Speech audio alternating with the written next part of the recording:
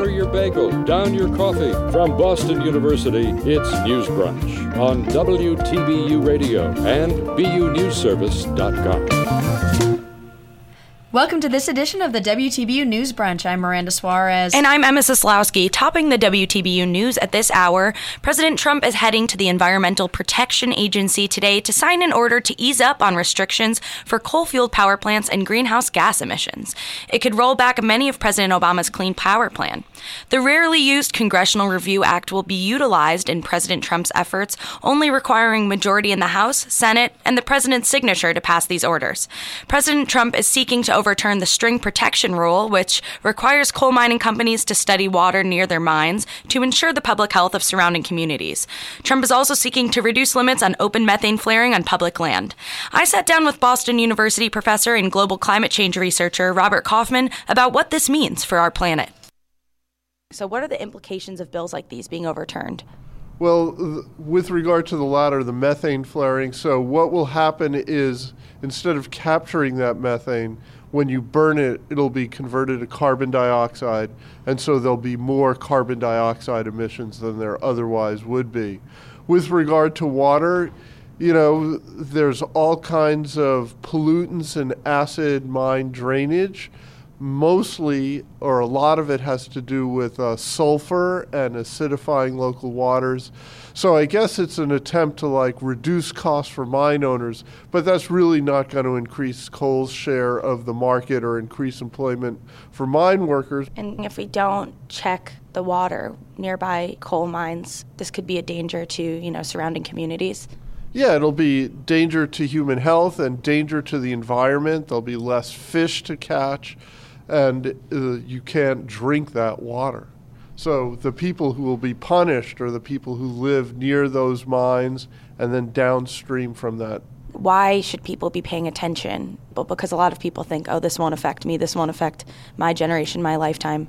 Well, climate change is already affecting us, and if you don't think you're affected by bad water decisions, ask the people of Flint what happened to them. The bottom line is the people of Flint still do not have potable water. And so think about what your life would be like if you couldn't drink the water and cook in it and bathe in it. So that's the reality for them, and maybe soon for the reality people living near coal mines.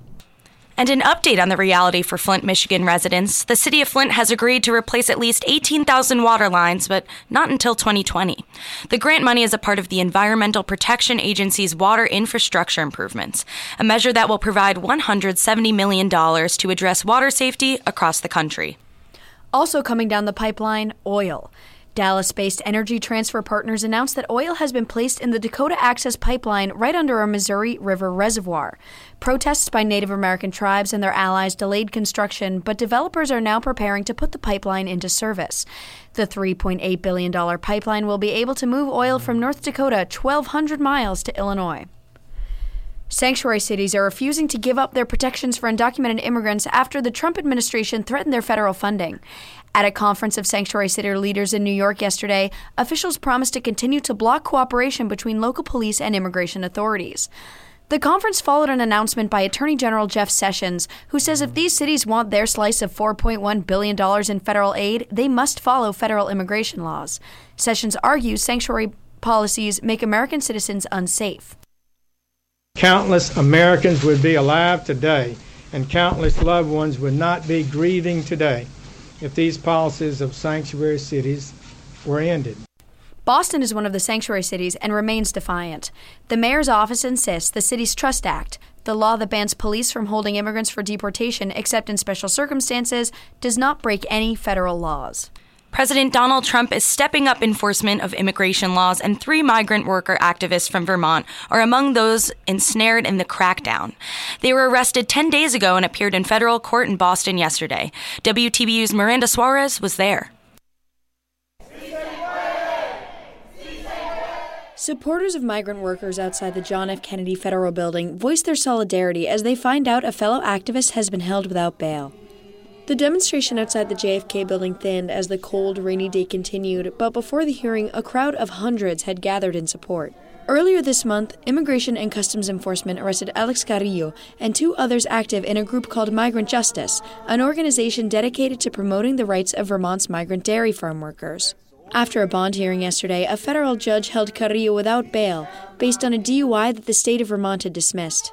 Brendan O'Neill, an organizer for Migrant Justice, announced the court's decision to a small group of protesters and journalists standing outside the JFK building. Which, to be honest, is about the worst result one could expect for someone who's a father. The other 2 activists who were arrested with Carrillo, Enrique Balcázar and Zuli Palacios, had their bail lowered to $2,500, close to the minimum for such cases. The detainee's lawyer, Matt Cameron, argued the 3 activists were targeted by immigration police for their activism. And there's nothing, absolutely, about Enrique that would set him apart other than his outspoken advocacy for his community. Cameron would not predict the future of the case, but he made it clear this bond hearing is only the first of many in a legal process that could take years. For BU News, I'm Miranda Suarez in Boston. House Intelligence Committee Chair Devin Nunes says he will not step down amid calls that he should recuse himself from the House investigation of possible ties between the Trump campaign and Russia. Nunes met alone last week with a source who allegedly revealed to him that President Trump's team had been caught in an incidental legal surveillance. But Nunes met with this source on White House grounds, raising questions as to who the source was, what was in the documents, and why Nunes was not able to share them with other members of the investigating committee. Nunes says he used White House as secure location to meet with his source. Sean Spicer said officials had no knowledge that Nunes was on the grounds. Democrats, including Chuck Schumer, questioned what Nunes was doing at the White House and whether he met with members of the Trump administration. Republicans also have questions about Nunes' conduct, including Senator Lindsey Graham of South Carolina.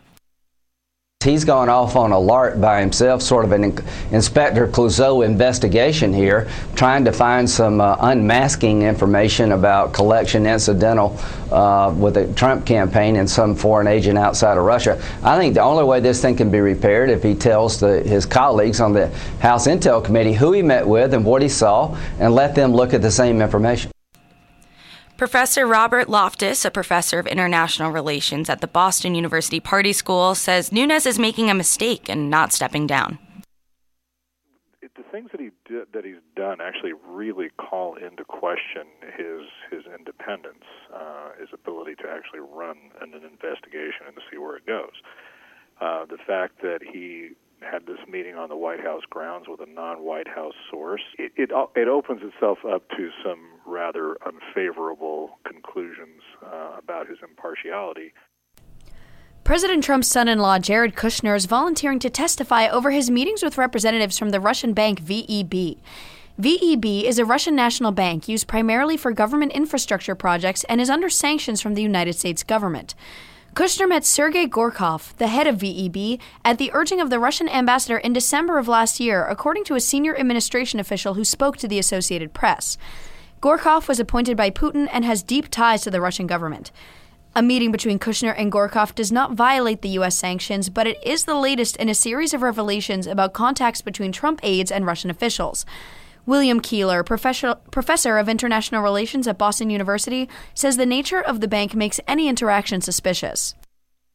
If he was in touch with representatives of that bank or any other Russian bank, really, there is the suspicion that it was related in some way to the Russian government. White House Press Secretary Sean Spicer says Kushner did nothing wrong and the meeting was just part of his job. He met with countless individuals. That was part of his job. That was part of his role, and he executed it completely as he was supposed to. Virginia Senator Mark Warner is the top Democrat on the Senate Intelligence Committee, which will be questioning Kushner. In an interview with CBS, Warner said there was no decision yet on whether the hearing would be public or private, but said if there is something there, they will follow the intelligence wherever it leads. A spokesman for Russian President Vladimir Putin is calling the anti-corruption protests that drew tens of thousands of Russians into the streets across the country this weekend a, quote, provocation and lie. The Kremlin accused the professors of being paid. Despite Putin approval rating allegedly never dipping below 80%, the protests took place in Moscow and over 100 Russians 100 Russian cities and towns. The demonstration appears to be the largest in Russia since anti-government protests in 2011 and 2012. Professor William Kaler, an international relations professor at Boston University's Party School, said these protests, though, are different than the ones a few years back. The thing that marks this protest from the earlier one is there are a lot of very young people participating in it, whereas before it was more kind of middle-aged people who were involved in it. Now it's really, if you will, the next generation. Kaler says that Putin has no one to blame, hence the government's reaction to call the protests a farce. In the earlier protests, Putin was able to blame the United States for that, and in particular Hillary Clinton, but now he can't do that. Around 1,000 people were detained at the protests. One was Alexei Navalny, an anti-corruption activist opposed to the Kremlin's rule, who will be imprisoned for 15 days. Navalny has said he will run against Putin in next year's presidential election. A new report from Amnesty International finds that a surge in civilian casualties in Mosul, Iraq, indicates that a U.S.-led coalition is not taking adequate precautions to prevent civilian deaths. The report focuses on an attack earlier this month that residents say is responsible for over 150 civilian deaths when a building collapsed after U.S. airstrikes. Army Chief of Staff General Mark Milley says it's too early to say if the coalition attack was the cause of the deaths. There were coalition airstrikes in the vicinity of that day and previous days, but we don't know with certainty whether a coalition strike caused those civilian casualties or not. Milley says an investigation is underway, but it is possible that the building was actually blown up by Islamic State forces to delay their offensive. United Nations estimates about 400,000 people remain trapped in ISIS-held neighborhoods in western Mosul. Humanitarian leader for the UN in Iraq, Lise Grande, says the fighting is making things increasingly dangerous for civilians in the city. They're at risk from explosive hazards. They're at risk from being caught in crossfire from mortars. We know that families that have been trying to escape the city are often targeted by ISIL. They're shot directly as they're trying to leave. Families who stay are also at risk. The UN Human Rights Office says over 300 civilians have been killed since mid-February this year. We'll be right back.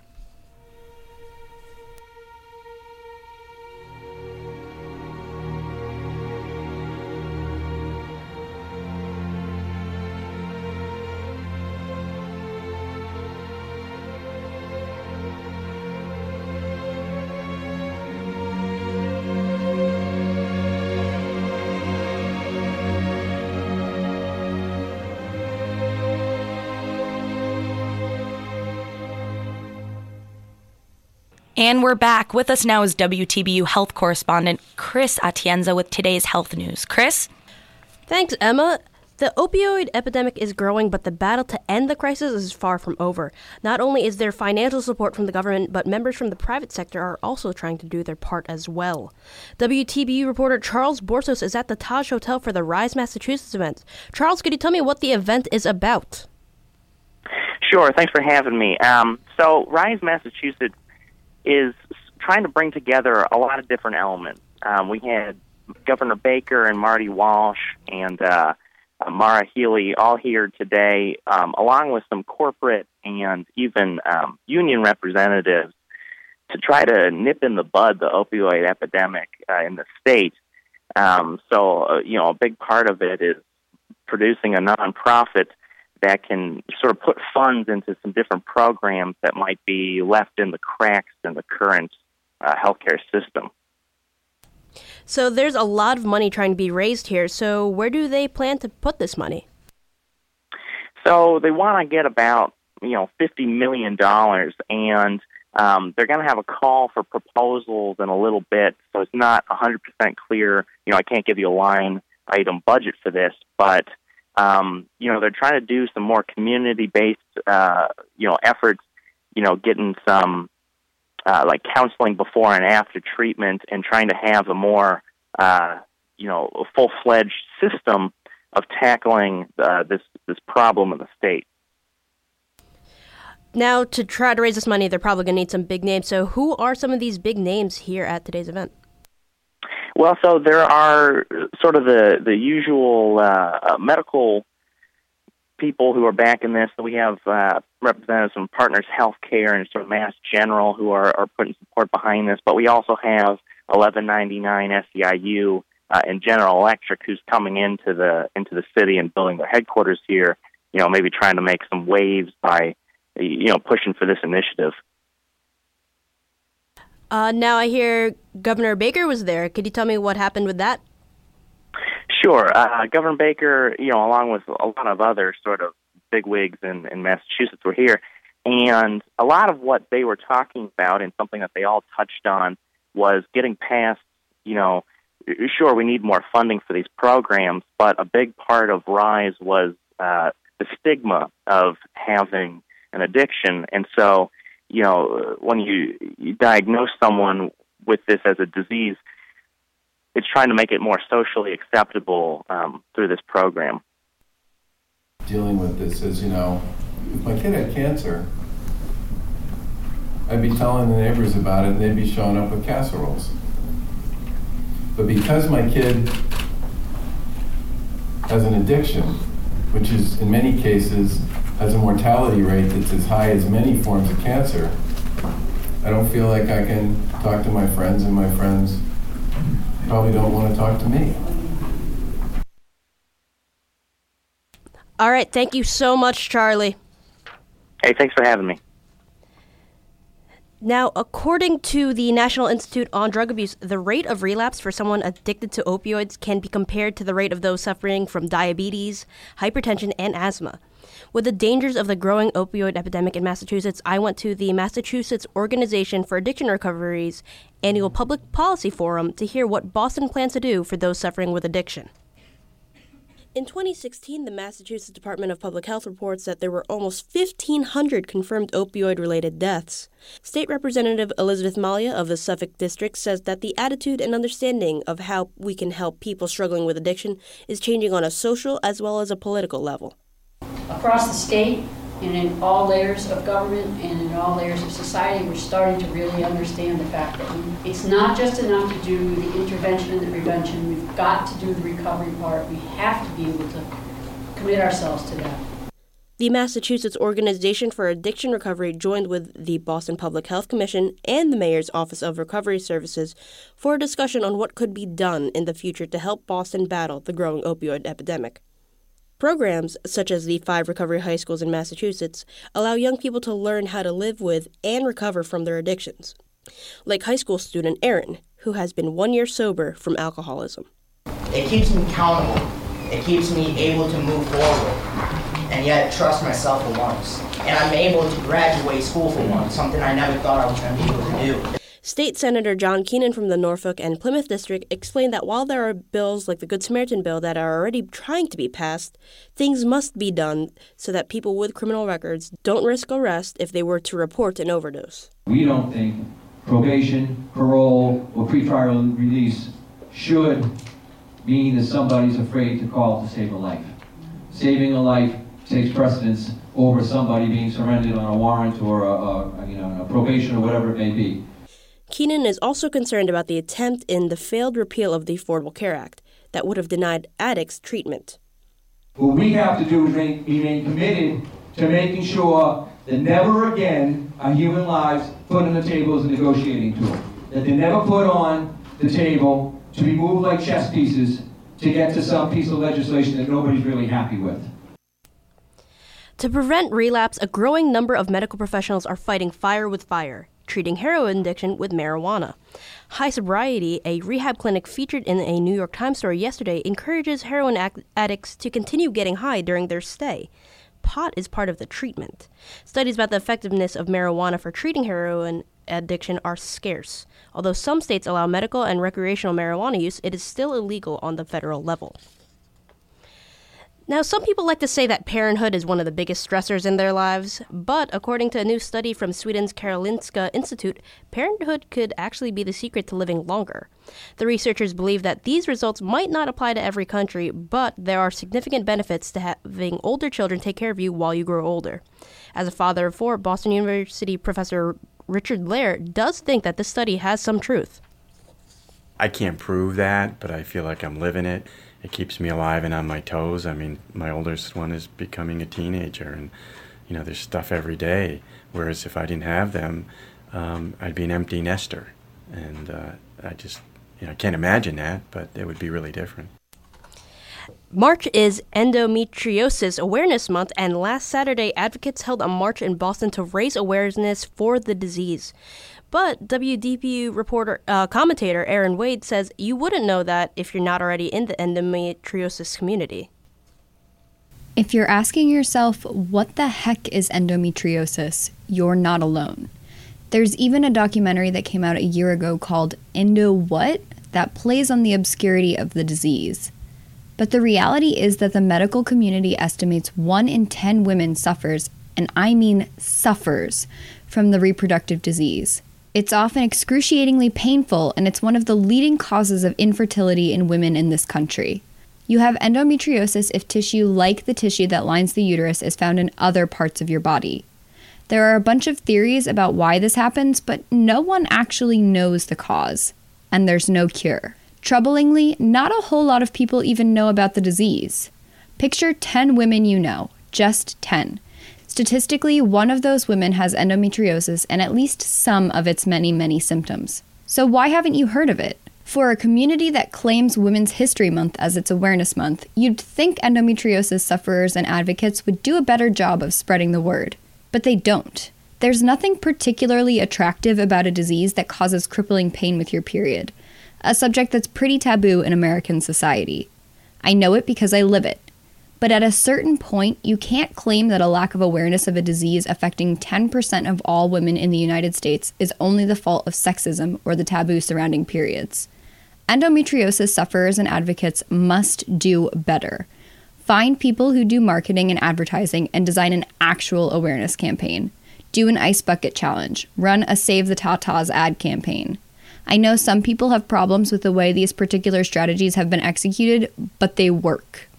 Virtually everyone has donated some money to breast cancer research, either directly or indirectly, through the purchase of products with those little pink ribbon logos on them.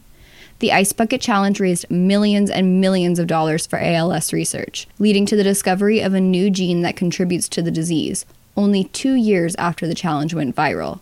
It's possible to get people in the mainstream talking about endometriosis and donating their money to research. Maybe if they were, more women who suffer from the disease and haven't been diagnosed yet could at least have some inkling of what they're dealing with. Maybe there would even be a cure by now.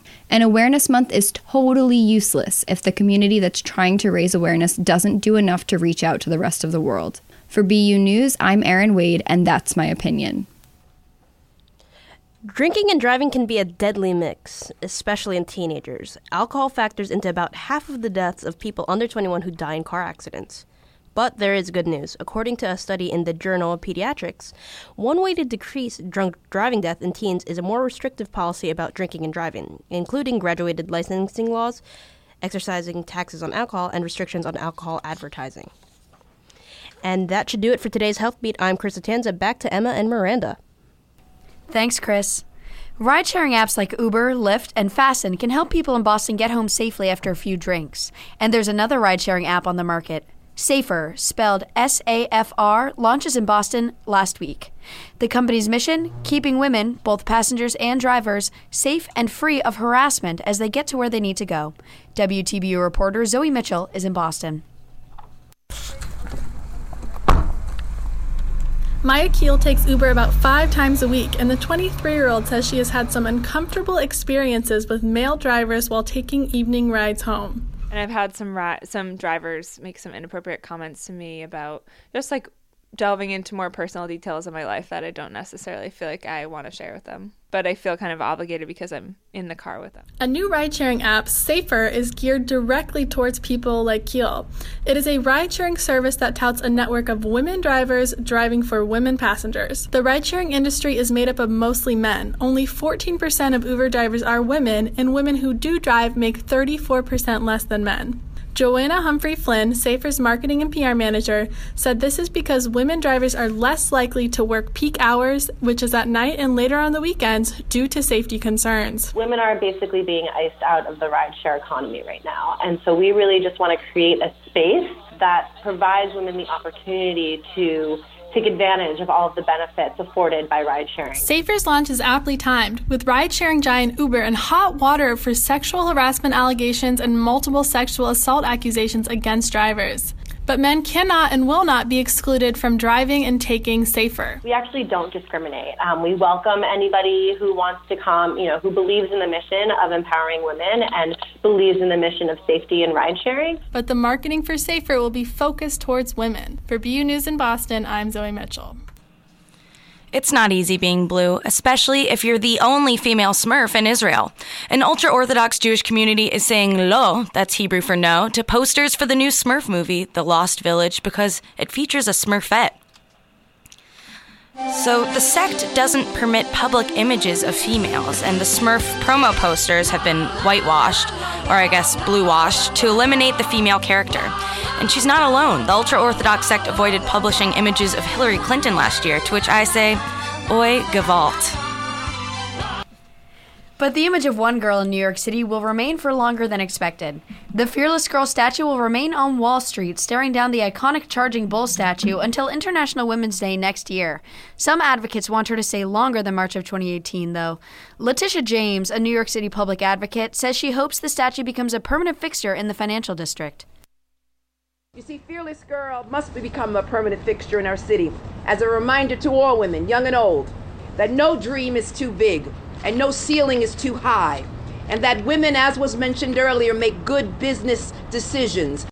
Boston-based State Street Corporation installed the statue ahead of this year's International Women's Day, which falls on March 8th each year. We'll be right back after a short break. Girls, we run this mother. Yeah. Girls, we run this mother. Yeah. Girls, we run this mother. Yeah. Girls, we run this mother.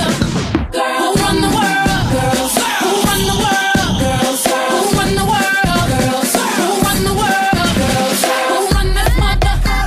Who run this mother? Who run this mother? Who run this mother? Who run the world? Girls, who run the world? Girls, who run the world? Girls, who run the world? Girls. Some of them men think they freak this like we do, but no they don't. Make your check come at their neck. Disrespect us, no they won't. Boy, don't even try to touch this. Boy, this beat is crazy. This is how they made me. Houston, Texas, baby. This goes out to all my girls up in the club, rocking the ladies. Who will buy it for themselves and get more money later? I think I need a barber. None of these. Welcome back. In soccer, Lionel Messi is banned from the next 4 games of Argentina's World Cup qualifying games for insulting a match official. The suspension is sure to hurt the Argentinian team, as Messi is widely considered among the best players in the world. Argentina's first game without their star will be against Bolivia this afternoon. Also in sports news, the Oakland Raiders fans are already similar and familiar with Fear and Loathing in soon Las Vegas. The NFL owners voted 31-1 on Monday to allow the franchise to move the team from Oakland to Vegas. The planned exodus would be the second time the team has left Oakland for greener pastures. For a while, they were in Los Angeles. Raiders fan Ivan Davis says fans won't be quick to forgive the team this time. The ones that's given their lifeblood to you, I look at it this way. You lost them probably forever. The ones that left, didn't want to come back, but came back, okay, you're back, and now you did it again, they're gone probably forever. The Raiders will continue to play in Oakland for at least the upcoming 2017 season and possibly more while a new stadium is built in Las Vegas. Tom Brady wants to play for 6 or 7 more years. That's what Patriots owner Robert Kraft says Brady told him a few days ago. Brady turns 40 in August, so if he wanted 6 or 7 years to retire, he'd be among the oldest quarterbacks in NFL history. And, of course, Brady's made football history before. His Super Bowl win in February made him the only quarterback in NFL history to win 5 Super Bowls. Kraft says Brady's diet and exercise habits have led to his record-breaking success and long career. Another Boston icon, the Isabella Stewart Gardner Museum, known for its visual art collection, is now featuring a different art form, sound. In a play on words, the exhibit is called Listen Here, with hear spelled H-E-A-R. It's a sound exhibit with 2 additional pieces located in public spaces around Boston. WTBU reporter Erin Wade listened in.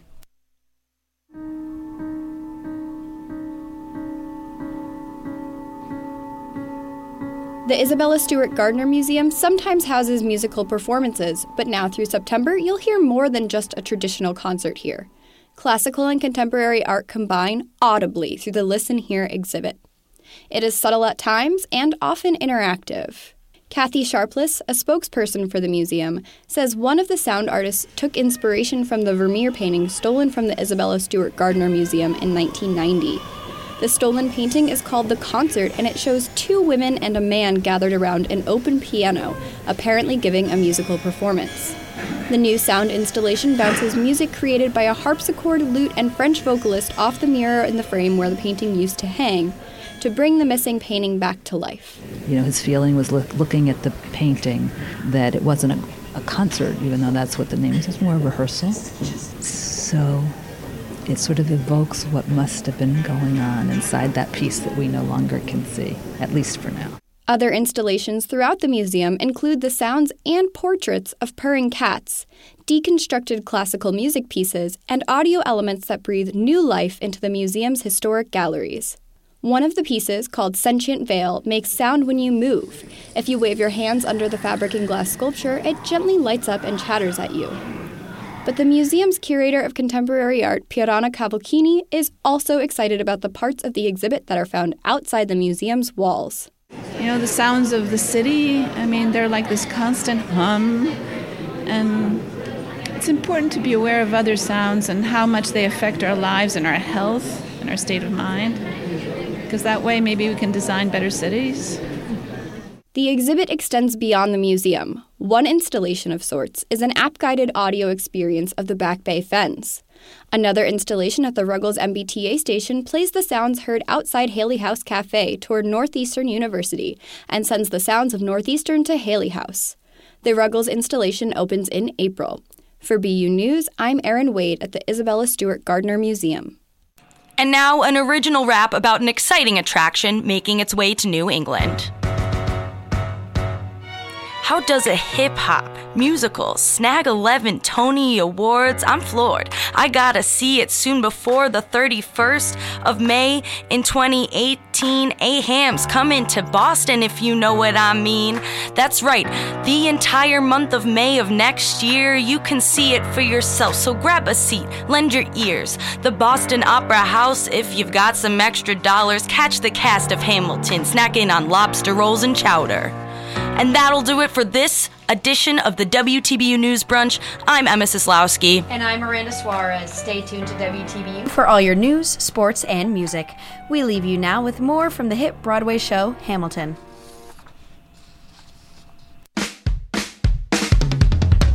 There's nothing rich folks love more than going downtown and slumming it with the poor. They pull up in their carriages and gawk at the students in the common just to watch them talk. Take Philip Schuyler, the man is loaded. Uh-oh, but little does he know that his daughters, Peggy, Angelica, Eliza...